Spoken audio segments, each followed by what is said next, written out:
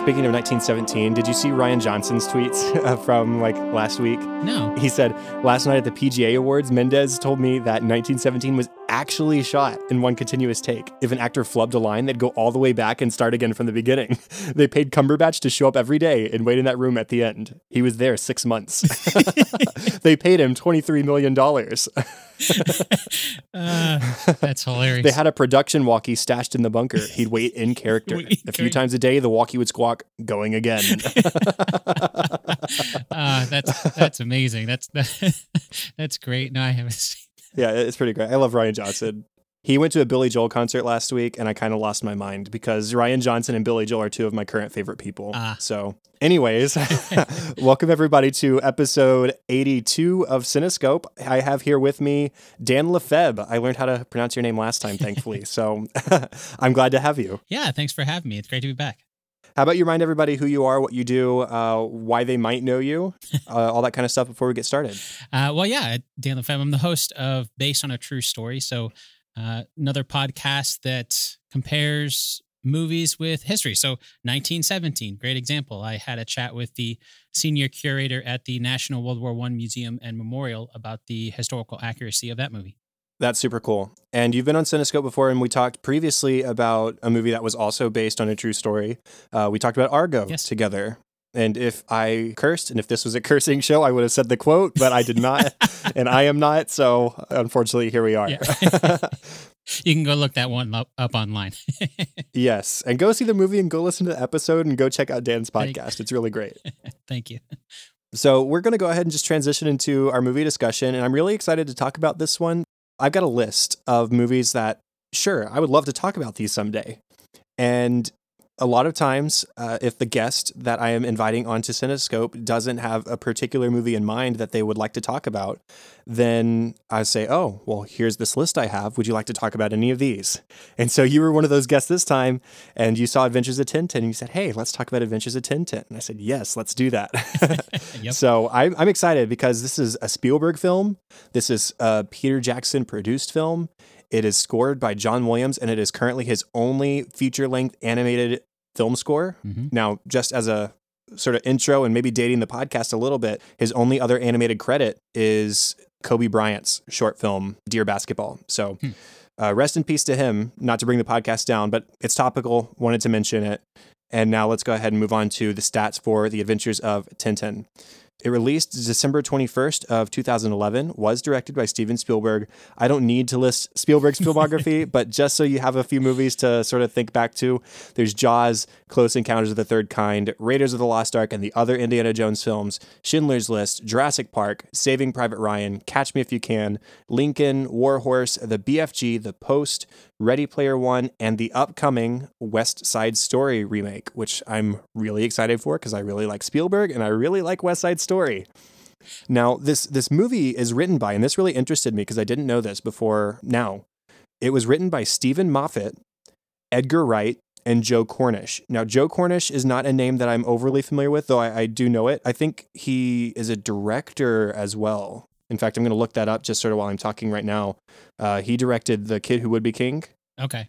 I'm not familiar with him, but I wasn't aware until we were getting ready to record also that Stephen Moffat was involved in this. Yeah, and Stephen Moffat first came to the scene really in Doctor Who, the Doctor Who reboot. And then he did Sherlock with Benedict Cumberbatch and Martin Freeman. And so I'm looking at his filmography right now. Yes, he wrote Adventures of Tintin. Joe Cornish wrote Adventures of Tintin. He also wrote Attack the Block and directed it. And he's listed as a writer for the first Ant-Man film and the film that I mentioned a moment ago, The Kid Who Would Be King, that came out last year. Supposed to be really, really good. Haven't seen it yet, but that is Joe Cornish as well.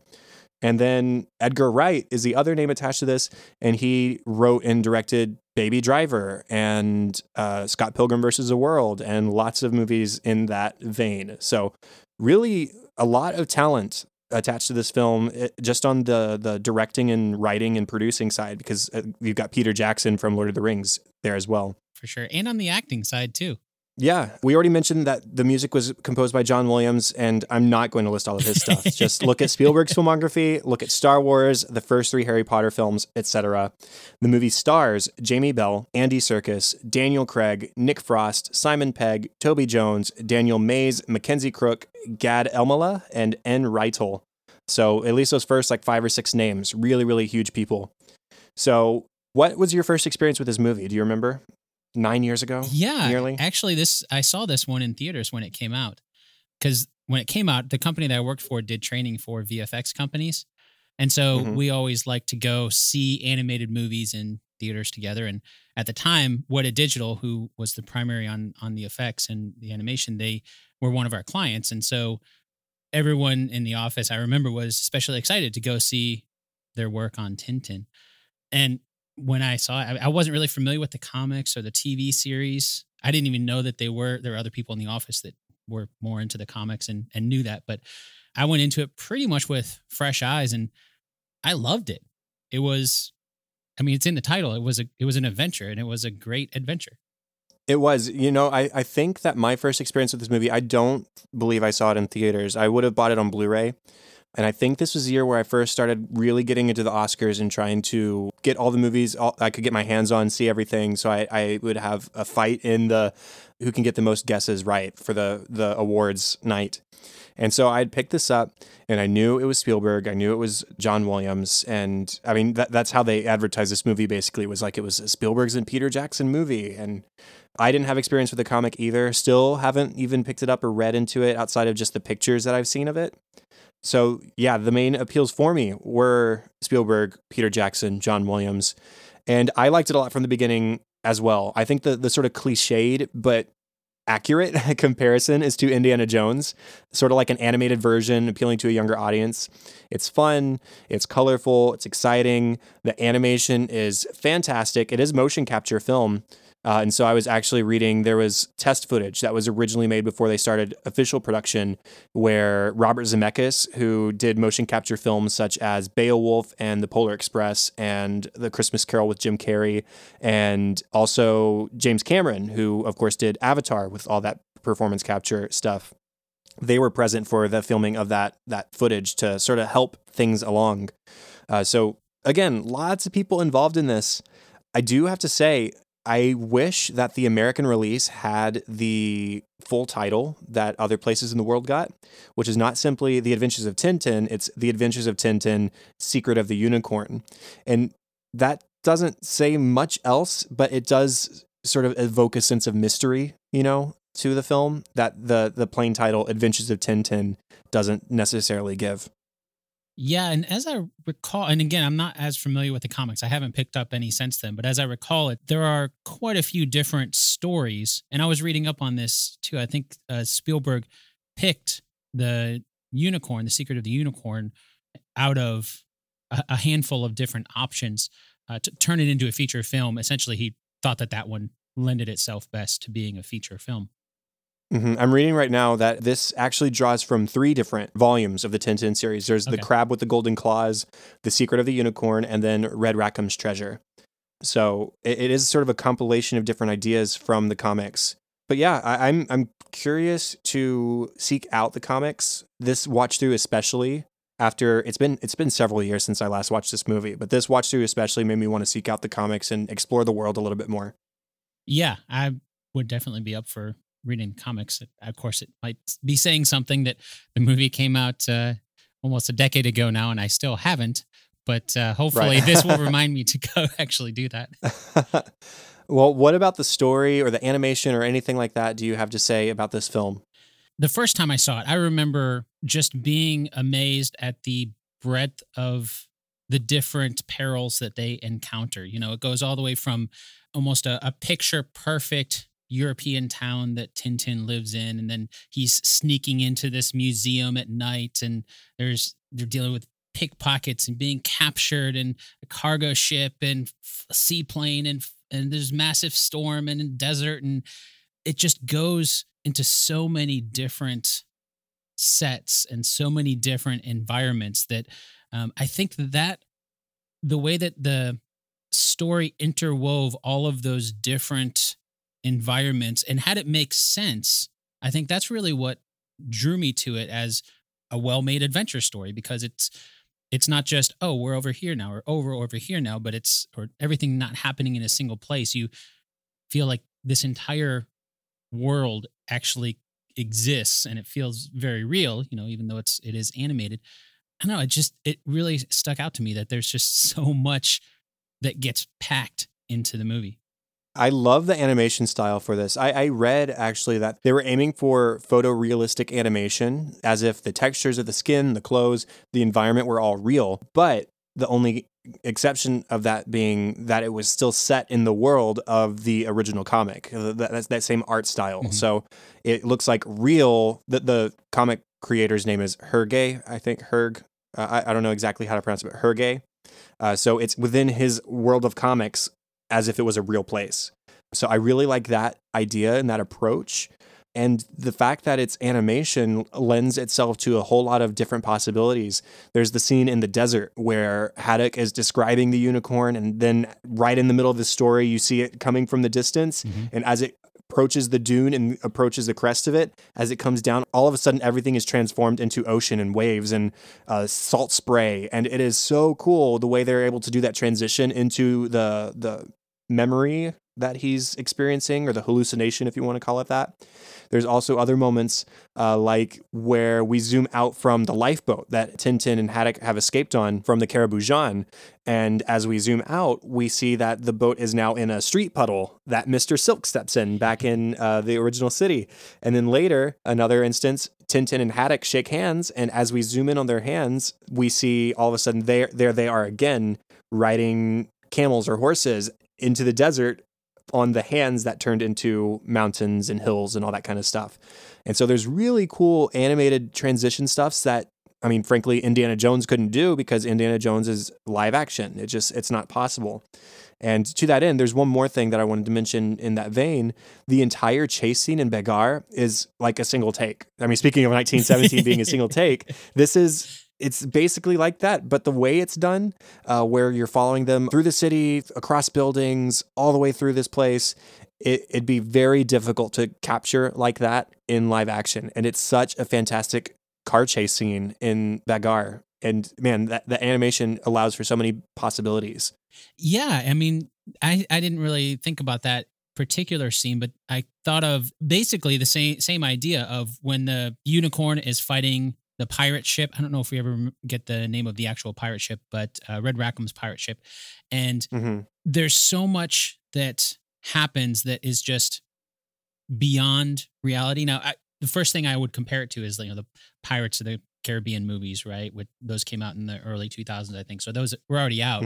And so I think a lot of people kind of tend to use those as an example of boilerplate Hollywood version of a pirate battle on the high seas. And you get some of that with the way that it starts, but then it gets into this very, like, something that you can't actually do, where the ships are tied together and one of them being pulled completely sideways, where, Captain Haddock runs along the mast because it's completely horizontal to cut the pirate ship free so that they separate it. Things like that I love, that they have it be very realistic, but also push the boundaries of that realistic aspect, because it is animated, and so you can do that easier. Going back to the beginning of the movie, there's one specific thing that I always like to call attention to when it happens in movies that we discuss on the show. Give me all the opening credits. I love opening credits that are just like, they feature simple visuals or they feature the music in a big way. And that's exactly what we get here. The opening credits of this film is just a great way for the film to initially just sort of pay tribute to the original medium of the comics it was based on. It's very much in that style, two-dimensional, and it's sort of a great way to give us a little bit of a precursor to the type of film we're about to get. We see Tintin and Snowy go on this whole adventure in the opening credits where they're trying to recover this special orb from bad guys, and there's violence. I mean, it's really, really great. It gives us sort of a precursor to what we're about to see. And I mean, we're going to talk about it more later, but John Williams' score for this movie is so great. And so that's my appeal. everybody out there, filmmakers listening to this podcast, I'm sure you are, give us opening credits all the time, please. Yeah, it reminded me of like the old Pink Panther movies. Remember those? Where you have this whole adventure going on in the cartoon in the opening credits before the movie even begins. Or like Monsters Inc. is one that just popped Yes. into mind, Yes. where you got that animated sequence that's building the title card. Or Mhm. you have West Side Story, to bring that up again. The whole beginning of that original film is lines dropping down from the top of the screen to form the skyline of New York City. And the whole time we're listening to Leonard Bernstein's score. So I love it. Please showcase the music, give that a moment to shine on its own. Give us something else to look at while it's happening, and then transition us into the film. Yeah. So great. Since before we move on from the beginning, since you mentioned the beginning, at the very beginning of the movie, when we first see Tintin, he's having a portrait painted of him. And that Uh-huh. is the original Tintin artwork from the comics, if I'm not mistaken, of that, which I thought was a great way to honor that medium, the comic that he came out of. Mm-hmm. And the person who draws that sort of caricature is supposed to be somebody who bears a resemblance of the original comic artist too. Hergé.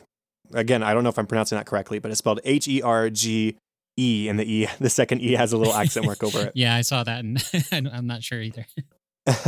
Now, one more thing I wanted to say about the story stuff is that I like that it's like a kid's Indiana Jones that doesn't try to overly be for kids. Yes, there's some slapstick moments. Yes, there is goofy humor, but there's gunfights, there are deaths, and there's violence. It gets pretty dark in certain aspects for a kid's film. There's blood, for crying out loud. Yeah. That said, there's some fun visual gags that are clearly aimed at kids, but they still really made me laugh or made me chuckle. There's when Mr. Silk runs into the lady as Thompson and Thompson approach him, and we see yellow canaries flying around his head. But then we see a man is chasing the canaries with a net because we're right outside of his pet shop or his bird shop or whatever.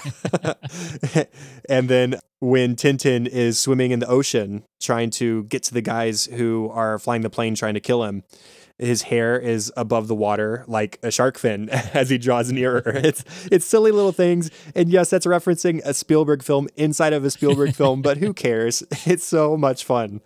And I said there was one more thing that I wanted to talk about in the story section. There's actually one more thing that I wanted to talk about, and that's that we have some of the coolest action scenes, even among live action films, in this movie. The fights aboard the Unicorn and Rackham's ship, almost like the one we see, you mentioned this earlier, in Pirates of the Caribbean at World's End. And then the one as they race the gunpowder trail in that second memory where Haddock, Sir Francis Haddock, is trying to blow up the ship to protect the treasure from Rackham, and he set that gunpowder on fire, and him and Rackham start sword fighting, and one snuffs it out and the other one lights it again, and one snuffs it out and the other one. It's such a cool action scene, and it's another one that it's almost like a single take where the camera's just following them as they progress throughout the ship and down the stairs and all that kind of stuff. It's so great. Yeah, there were a lot of really great. Oh, I mean, yeah, just overall action scenes. You mentioned how there were a lot of scenes that were for kids, but also not really targeted that way. And one thing is you were talking about that really came to mind, just the overall idea of Captain Haddock essentially being an alcoholic. I mean, just Oh yeah. that being such a prominent part of the whole storyline. It's definitely not for kids, but the way that they pulled it off, and the way that they like when they're in the desert and he doesn't have anything to drink because they've been walking in the desert, and Tintin's like, oh, all it took was a day in the Sahara for you to sober up, right? This is what sober feels Right. like. And they make jokes about that. They're still able to make light of that situation, which I think is walking a very fine line, but they did a great job. Moving on to character talk, what do you have to say about Tintin? I think my favorite character overall there is going to be Snowy. I love how he's still a dog, but you can tell he's so smart, like how he helps Tintin find the scroll in the apartment. Speaking of alcohol, replacing the water with alcohol to help Haddock remember more of his story, things like that. Right. Little things like that, or helping him find the hidden part of the cellar at Marlin Spike Hall near the end. Even though they kept him as a dog, he couldn't actually talk. He still was very integral part of the entire story. And I thought they did a great job of, again, walking that line. You've got to love good animal companions in films, especially animated ones, obviously. And he is no exception. He's curious, he's exploratory, he's nosy, and yes, he's very cute too. And, we see elements of bravery from him. He's not afraid to stand his ground, even as a dog. Like he does with the guard dog at Marlinspike. Mhm. He stands in front of Tintin to protect him, and now the guard dog and Snowy are friends. And we see them even playing again at the end of the film when they return to Marlinspike Hall. You see Snowy's resolve in chasing the car that took Tintin and kidnapped him onto the Caribou Jean. You see him run off and seek help in the desert to save Tintin and Haddock after they've passed out from exhaustion. So Snowy gets to play the hero many times, not to mention those moments that you already did mention. So that's really cool that the dog plays such an important part. But he's smart. Okay. I was about to say he's not outside the realm of believability. He is, but he's still very much a dog. Yeah. And he's so cute and so important to the story. Like you said, you really sort of forgive that. And I mean, it's a kid's film, so Yeah. I don't begrudge the dog that maybe is a little bit larger than life. Well, I mean, it fits within the world that they've created because a lot of the scenes, even some of just the way some of the shots are that we've talked about, the one take shots where are unbelievable themselves, but in that way he fits perfectly into that world. Now, as for Tintin himself, from the beginning, we learn a lot about him without them just having to tell us stuff. We get that he's been in the papers for one reason or another. He's well read in world history as he's first exploring the unicorn model that he sees in the market. In the newspaper clippings we see in his home, we see that he's some kind of journalist, some kind of mystery solver or explorer. Of course, we already got the sort of gist of him from the opening credits that I mentioned, but we also see how he's got a history. When the American comes and is shot on his doorstep, he says, "Mrs. Finch, a man has been shot on our doorstep." She says, "Oh, not again." Like, "Oh, this is just everyday occurrence. This has happened before." She's like his Mrs. Hudson from Sherlock. I mean, oh, this is just every day. This is the usual, I guess. And I love how inquisitorial he is. He asks lots of questions about things, whether it's about the motives or the history or whatever else. He's always asking questions to try and figure out what the next step is for him, what the next piece of information he needs to seek needs to be, all that kind of stuff. Yeah, and he's not satisfied until he finds those answers. Like very, very beginning, he could have very easily, I mean, it would have been a really short movie, but right away, as soon as he buys that ship, like a few seconds later, the model ship of the unicorn, a few seconds later, somebody offers him a bunch of money. And we can only assume, if he's a journalist, he's young, I guess it's an assumption to assume that he definitely could use that money. And so I think it's telling of his character that he realized right away that there has to be something to this, that all of a sudden people are interested in this model that I just bought a few seconds ago, and they're willing to pay me an exorbitant amount more than I just paid for it. There is stuff that we don't know about him and we don't find out, but I like that he's just sort of this established character, so we don't really need to know this information right now. Stuff like how old he is specifically. According to a quick Google search, he's in the vicinity of 15 to 18 years old. We don't know where his parents are. We don't know why he lives alone or anything like that. Maybe it's just a cultural thing because he's in Brussels, I believe, at the beginning of the film. That's where he lives, is Brussels. So I don't know. Maybe it's just like he's of age kind of situation, at least for the culture.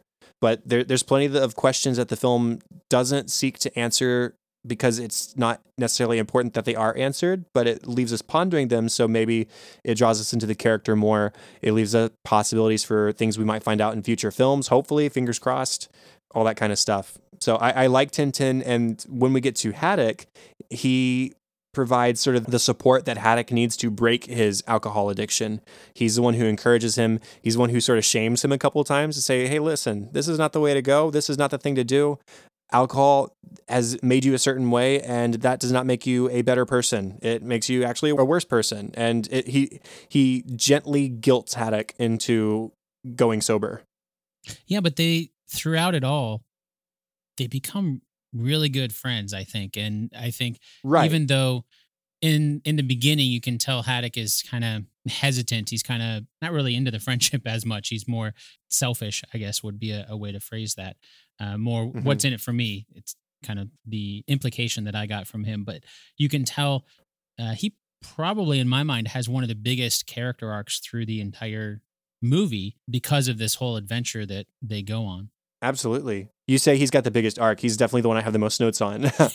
What I find really compelling about his character, at least from the start, is he's drowning himself in alcohol because he sees himself as unworthy of the legacy of his grandfather, Sir Francis. He only challenges himself to try to live up to that legacy thanks to the challenges given by Tintin. There's one point where Tintin asks him straight to his face, "You call yourself a haddock? Like, seriously? Like, this is the person you came from, and this is the person you are. Do you really think that measures up?" And it's because of the relationship they built up to that point in the film, the trust that had built between them, that's effective. If that trust hadn't been built, then him saying that would have just been an insult. But instead, it leads to him being disappointed in himself. So for Haddock to have already expressed shame in his alcoholism, just gets greatened. It increases with Tintin to first show his praise when Haddock does well, but then when he goes off the wagon again, or when Tintin thinks he's gone off the wagon again and expresses his disappointment, it hurts Haddock even more and really serves as a wake-up call for achieving real sobriety. Yeah, I just keep going back to that scene where he's looking at the glass of water. It's like, what is this? What will they think of next? What will they think of next? It's so great. I love the unfolding of the memories. When they're first in the desert, he's sobering up, but he's sweating it out. He's hallucinating a little bit, and he has those flashes of remembrance, the transformation of the desert scene that I mentioned earlier. And he himself transforms into Sir Francis, and he says, "Haddocks don't flee," in his memory hallucinations, and that sort of returns later when he does get the chance to stand up to Saccharin, and he says, "A haddock always has a trick up his sleeve." So I love those little moments where he remembers who he's supposed to be in the moments where he is sort of, quote, out of body or something like that. He has a remarkable memory when, well, when he's drunk, I guess is the way to say it. But even when he's not, again, you kind of going back to the character arc at the very end, there's that one little tiny island that's not real on the globe where the treasure is. And I thought it was an interesting little point there that at that point, we assume he's sobered again because to my knowledge, he hasn't really drank since that one scene after the desert. But he's still able to remember that from a time when, he mentions, well, I've sailed the seas many times, so of course I know where that is. But we can assume, or I'm assuming, I guess, while he was sailing that he was in his drinking ways. So he was probably drunk the whole time. But it was interesting to me that he could start to remember those things, which he seemed to be having trouble doing, remembering what Sir Francis had said to him. So I thought that was an interesting little bit there, that he seems to be remembering things from earlier time without needing to drink. That ending scene you're mentioning, I love how full circle it comes when Haddock realizes how exactly like his grandfather he actually is. He started the film off saying, "I drink because I could never live up to Sir Francis," but here he proves that he is a haddock after all by finding that treasure via the mysterious island that doesn't exist. And when he opens it up and he pulls out his grandfather's hat filled with treasure, he pours out the treasure as if, "I don't care about this." And he dons the hat. And it's like he's basking in the glory of, yes, I actually am my grandfather's grandson. And I have finally found myself living up to his legacy. That's what I thought was really cool, was how the hat symbolized so much for him. And that's what he focused on more than the actual money or the treasure that he found. Yeah, I thought that was a great moment there. In fact, it's Tintin who digs into the globe further and finds, oh, this isn't even actually all of it. Let's go find it now. He sort of has to wake Haddock from his stupor of standing in his grandfather's footsteps. Yes. It leads perfectly into the sequel that hopefully they're going to do. Hopefully. The last update I saw was from 2018, where Spielberg said Jackson's going to be the one directing it. So We'll see what happens, but who knows? It's already been nearly 9 years. Yeah. One more thing about Haddock. We see Tintin offering him support as he expresses doubt in himself throughout the film. But towards the end of the film, when there's a moment when Tintin feels low, Haddock steps up and offers the support that he has already been given. He has this great quote that I'm going to go ahead and read all of. He says, "There are plenty of others willing to call you a failure, a fool, a loser, a hopeless souse. Don't you ever say it of yourself. You send out the wrong signal. That is what people pick up. Don't you understand? You care about something, you fight for it. You hit a wall, you push through it. There's something you need to know about failure, Tintin. You can never let it defeat you. And the way he says that final line is him admitting to himself that for all these years, he'd let failure defeat him and he'd let himself drink away his problems. And it's just a fantastic moment of self-realization as he almost resolves in that moment, I can't let that happen to me again. As he's encouraging Tintin, he's encouraging himself and saying, failure cannot defeat you. It cannot defeat me. Let's push through and see this through. That's a great quote. I didn't remember that one, but yeah.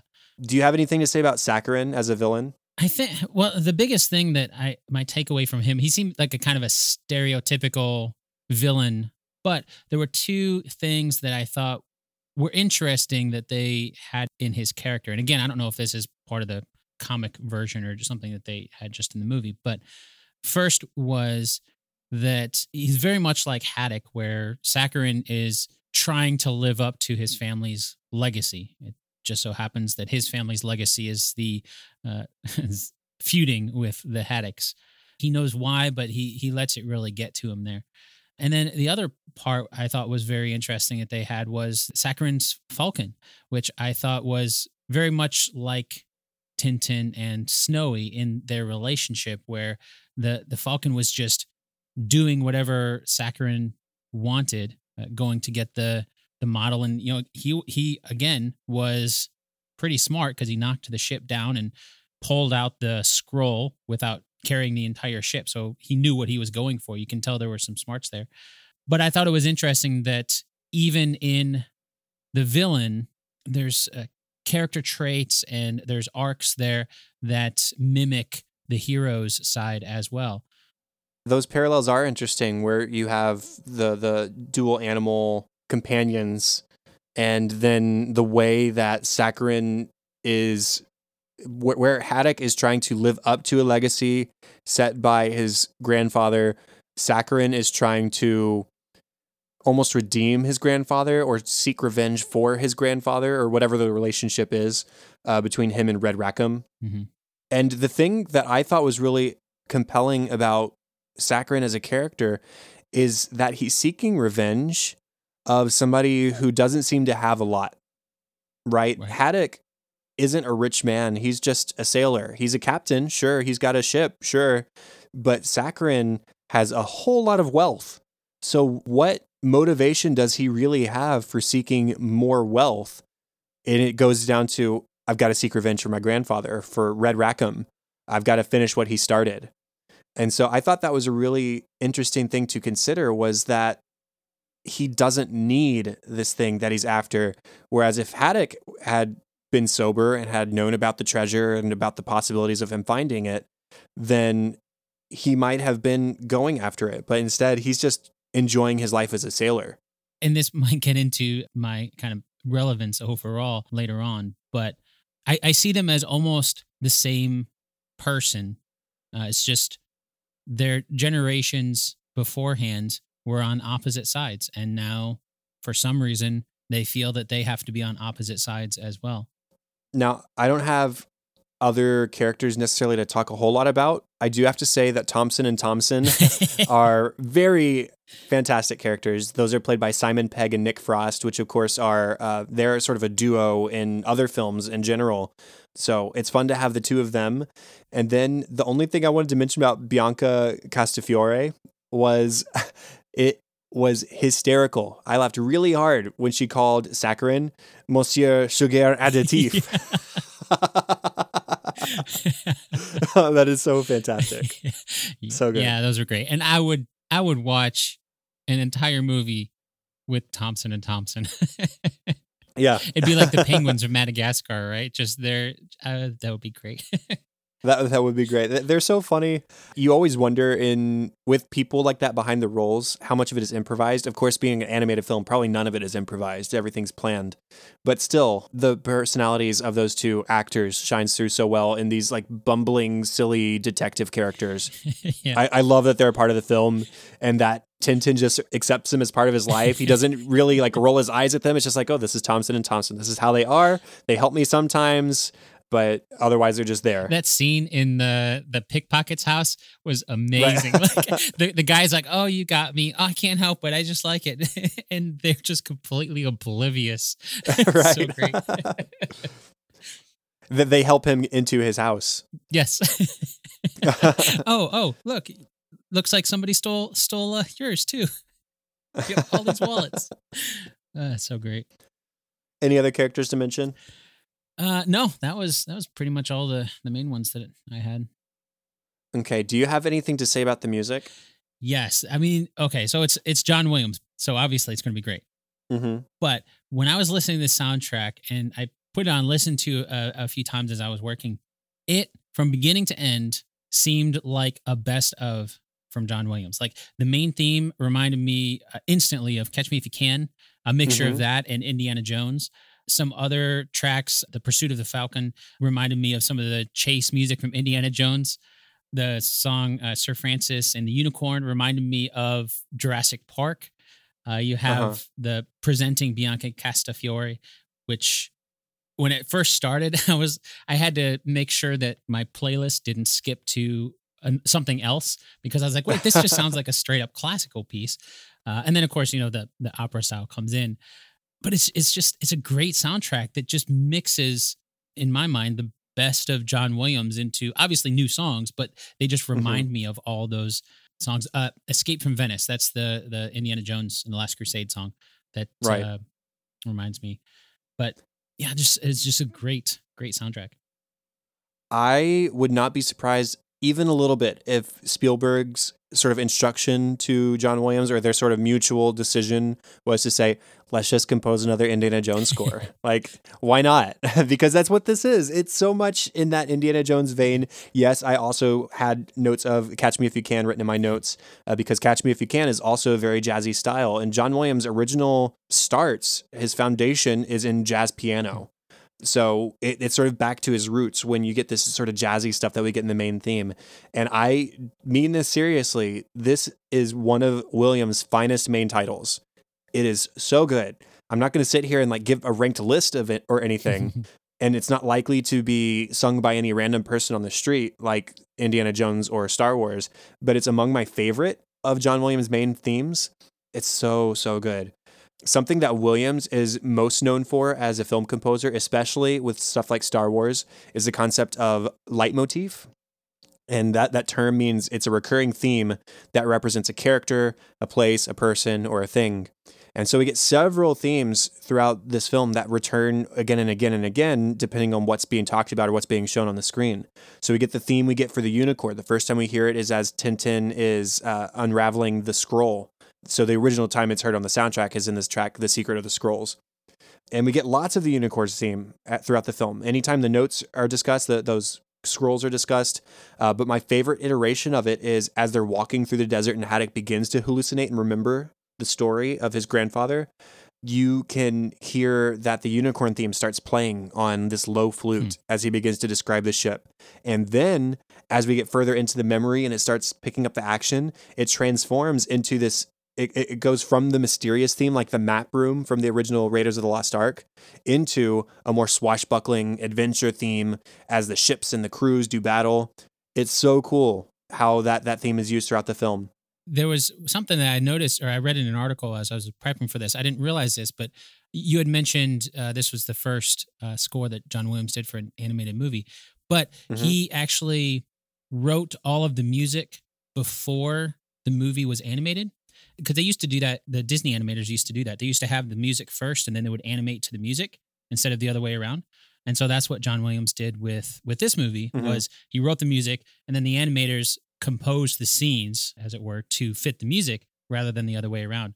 And then, of course, there were some final tweaks and stuff they had to do afterwards because the flow of the movie. Every so often, you're gonna have to make changes and things like that.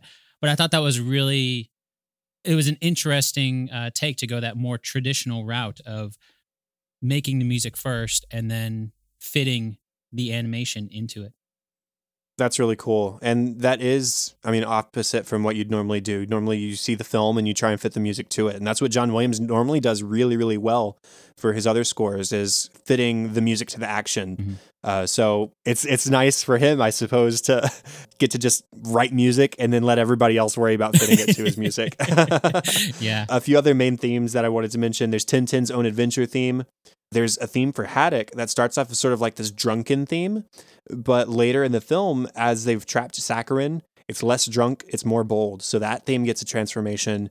You get the silly like clarinet theme for Thompson and Thompson, and the track Clash of the Cranes is just really, really cool. Like if you want to go listen to any two tracks of this score, listen to the very first track, The Adventures of Tintin, and listen to Clash of the Cranes. And after you hear how cool those two tracks are, listen to the rest of it. I never sat down to listen to it until prepping for this. I mean, I obviously listened to it in the movie, but it's John Williams, so it's going to be good, but I was surprised at just how good it was. I've said this before, but John Williams' work of the last decade is among my favorite John Williams ever. Like Lincoln is probably, I've said this before too, and I know some people may call me crazy, but I think Lincoln might be my favorite John Williams score, period. I love that music. Warhorse was also in this past decade.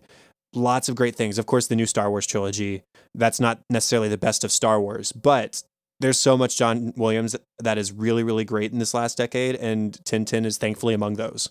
I'll have to go back and listen to those others now. I mean, I've heard them in the movie, but just listening to them on their own, I'll have to do that.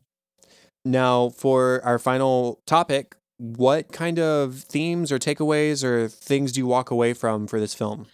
I alluded to this earlier, and my kind of overall takeaway from this was the conflict between Sakharine and Haddock. I saw it as almost, they couldn't have meant it back then in 2011 because it's been a little more recent since this has been, but I see it as almost a good metaphor for society overall today. It seems like today everyone has to pick sides. You're on one side or you're on another side. And I saw that with Sakharine and Haddock, where they had to be on these sides because that was their family. That was just the way it was. And they couldn't see past that. They couldn't just, Sakharine couldn't just let it go. Like you said earlier, he didn't need the treasure. He was already rich. He didn't really, Haddock didn't have anything, and he was still just consumed by this vengeance and just wanted to get at him just because it's the way it was. He just let it wholly consume him and just eat away instead of just letting him go. Imagine what they could have accomplished if they had just set out to work together and Sakharine had used Haddock sort of as a means to an end, but done it as an ally, knowing that only a true Haddock can find the location of the treasure or whatever. So it is a failure on his part to, obviously he loses. There was no way in which Sakharine won by himself because he had to have a Haddock to do it. And so if he had just worked together, then maybe he would have emerged victorious in some way and perhaps redeemed in the end. But that unfortunately does not happen for him. I wanted to reference the quote from Haddock that I read earlier for my biggest takeaway, which is failure and its control over us. And just reiterating what Haddock says at the end of that, failure only controls us if we let it defeat us. That sort of speaks for itself. And the other thing that sort of stands out to me is curiosity for curiosity's sake. The way this film starts, you're not dropped in the middle of anything, but you're with Tintin and he's just walking around the market. And, oh, look, there's a unicorn. And, oh, now somebody wants to buy it. And that just starts this chain of events of him asking questions and exploring and just finding history for the sake of finding history. And it's not even like trying to solve a case or trying to stop a bad guy at first. It's just wanting to learn. And then that aspiration for discovering new things sets him off on this journey, this adventure of Tintin. Sorry about that. And so I really like that Tintin is just this character who wants to know more about the world around him. And that's what initiates everything. Yeah. And he's willing to follow the adventure wherever it takes him to find those answers. Any final thoughts about the film itself? Just overall, I I wasn't sure how well it would hold up. I'll be honest, is going back to watch this was the first time that I'd seen it in a few years. And anytime adventure movies in particular are this way, especially I guess for me, but once I know once you see it, you know how it ends. And so the ending is not really a surprise anymore. But I always consider it a mark of a good adventure movie when it doesn't really matter if you know how it ends, you're still sucked in, you're still brought in by the adventure of it. And I certainly was watching this again, and I'm going to have to make this a more frequent watch. Yeah, same here. I'll have to check this out more often. I don't know the last time I would have watched this film. It came out in 2011, or basically 2012 is when I would have watched it because I would have gotten it on Blu-ray. And then after that, I've maybe seen it once or twice since before this rewatch. And so it's definitely one of those movies that I'm going to watch more and more just to experience more Spielberg and Williams. And man, I hope for a sequel, you know? Yeah. It's been 8 years at this point. I hope that we get one. Jackson seems to be busy with a lot of other things recently, but as far as I've heard, it is not off the table yet. So here's hoping in the next few years we'll get a new Tintin film. Yeah, I guess that is one downside to having so many big names attached to it is they're always busy doing something else too. Right. They're always seeking the next big thing and not necessarily interested in sequels. Yeah. Although here Spielberg is making Indiana Jones 5 at the moment. Okay. but Yeah. that's Indiana Jones. Yeah, So a little that's bit true. different. That's true. That's true. Hey, I'd be happy with Tintin origin story too. Yeah, that'd be fun. Get a little bit of a precursor. Just do the whole Indiana Jones treatment where you get the grand adventure here and you go back and you learn about how he became who he was. And then you go forward and we meet his dad. And then 30 years later, we get aliens or something like that. Yeah. Well, if that's all we have to say about it, I think that wraps up the 82nd episode of Cinescope. I swear I almost just said of an American Workplace. Oh my gosh. Oh, okay. Thank you for joining me, Dan. Yeah. Thanks for having me. Contact for the show, facebook.com/Cinescope podcast and @Cinescope pod on Twitter. Please go over to Apple Podcasts, give us a rating and a review, hit that subscribe button so you're notified of future episodes. And if you have any ideas or feedback, please email us, thecinescopepodcast@gmail.com. All those ways are great ways to engage with the show and to help us get boosted in visibility so that other people can find it. What about you, Dan? Where can people find you? You can find my podcast at basedonatruestorypodcast.com. All my contact information is there as well. Okay, and the best place for me personally is on Twitter at Chadadada. That is CHADADADA. Facebook.com/Chad.Hopkins, where you can see me not post on Facebook. And then there's my other podcast, which I just mentioned, An American Workplace, which you can find where podcasts can be found and at workplacepodcast.com. And show notes, contact information for this show can be found at thecinescopepodcast.com. Thank you, Dan, once again, for joining me to talk about the adventures of Tintin. It was great having you back. Yeah, thanks for having me again. Thank you, everybody, for listening. Have fun and celebrate movies.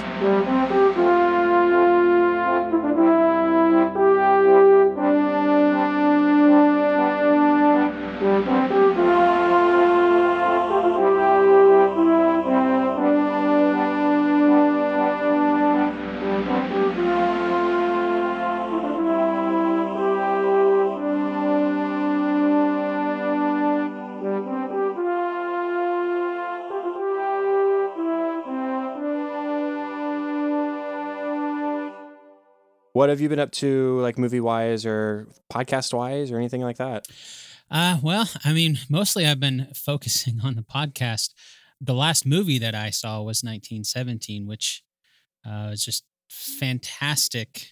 I don't know if you've seen it, but just the way that they shot that as if it was all one take was amazing.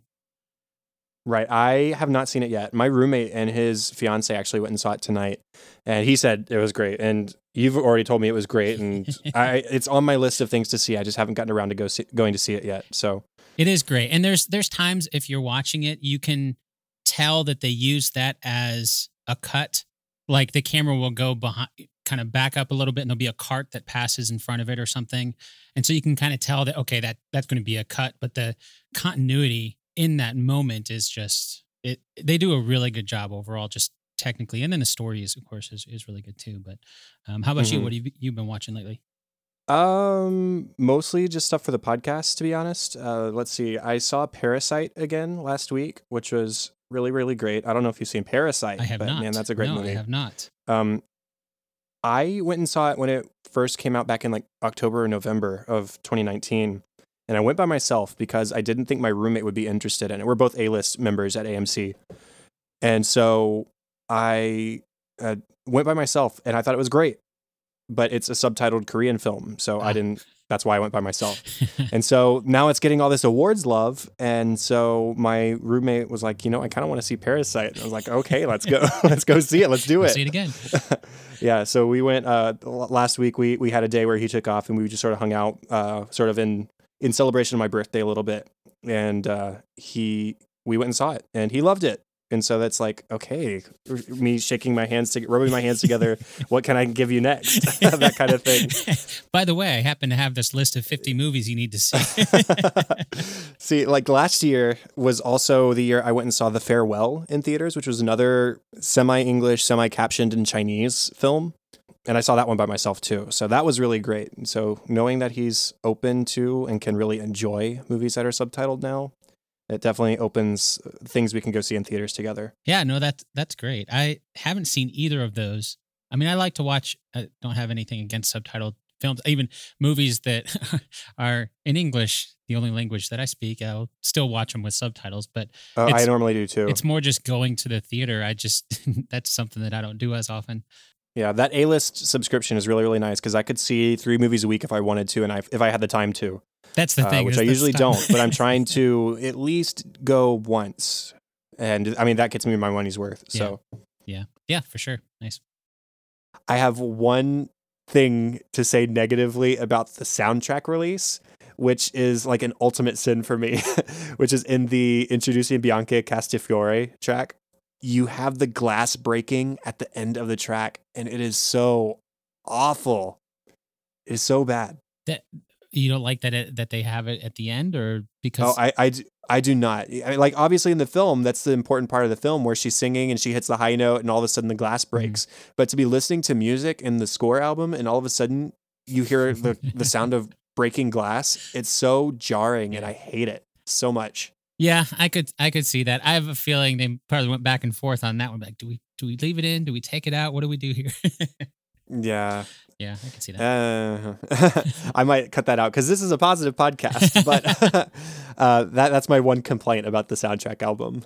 Yeah, I can see that, but I think the rest of it makes up for it. Oh, absolutely.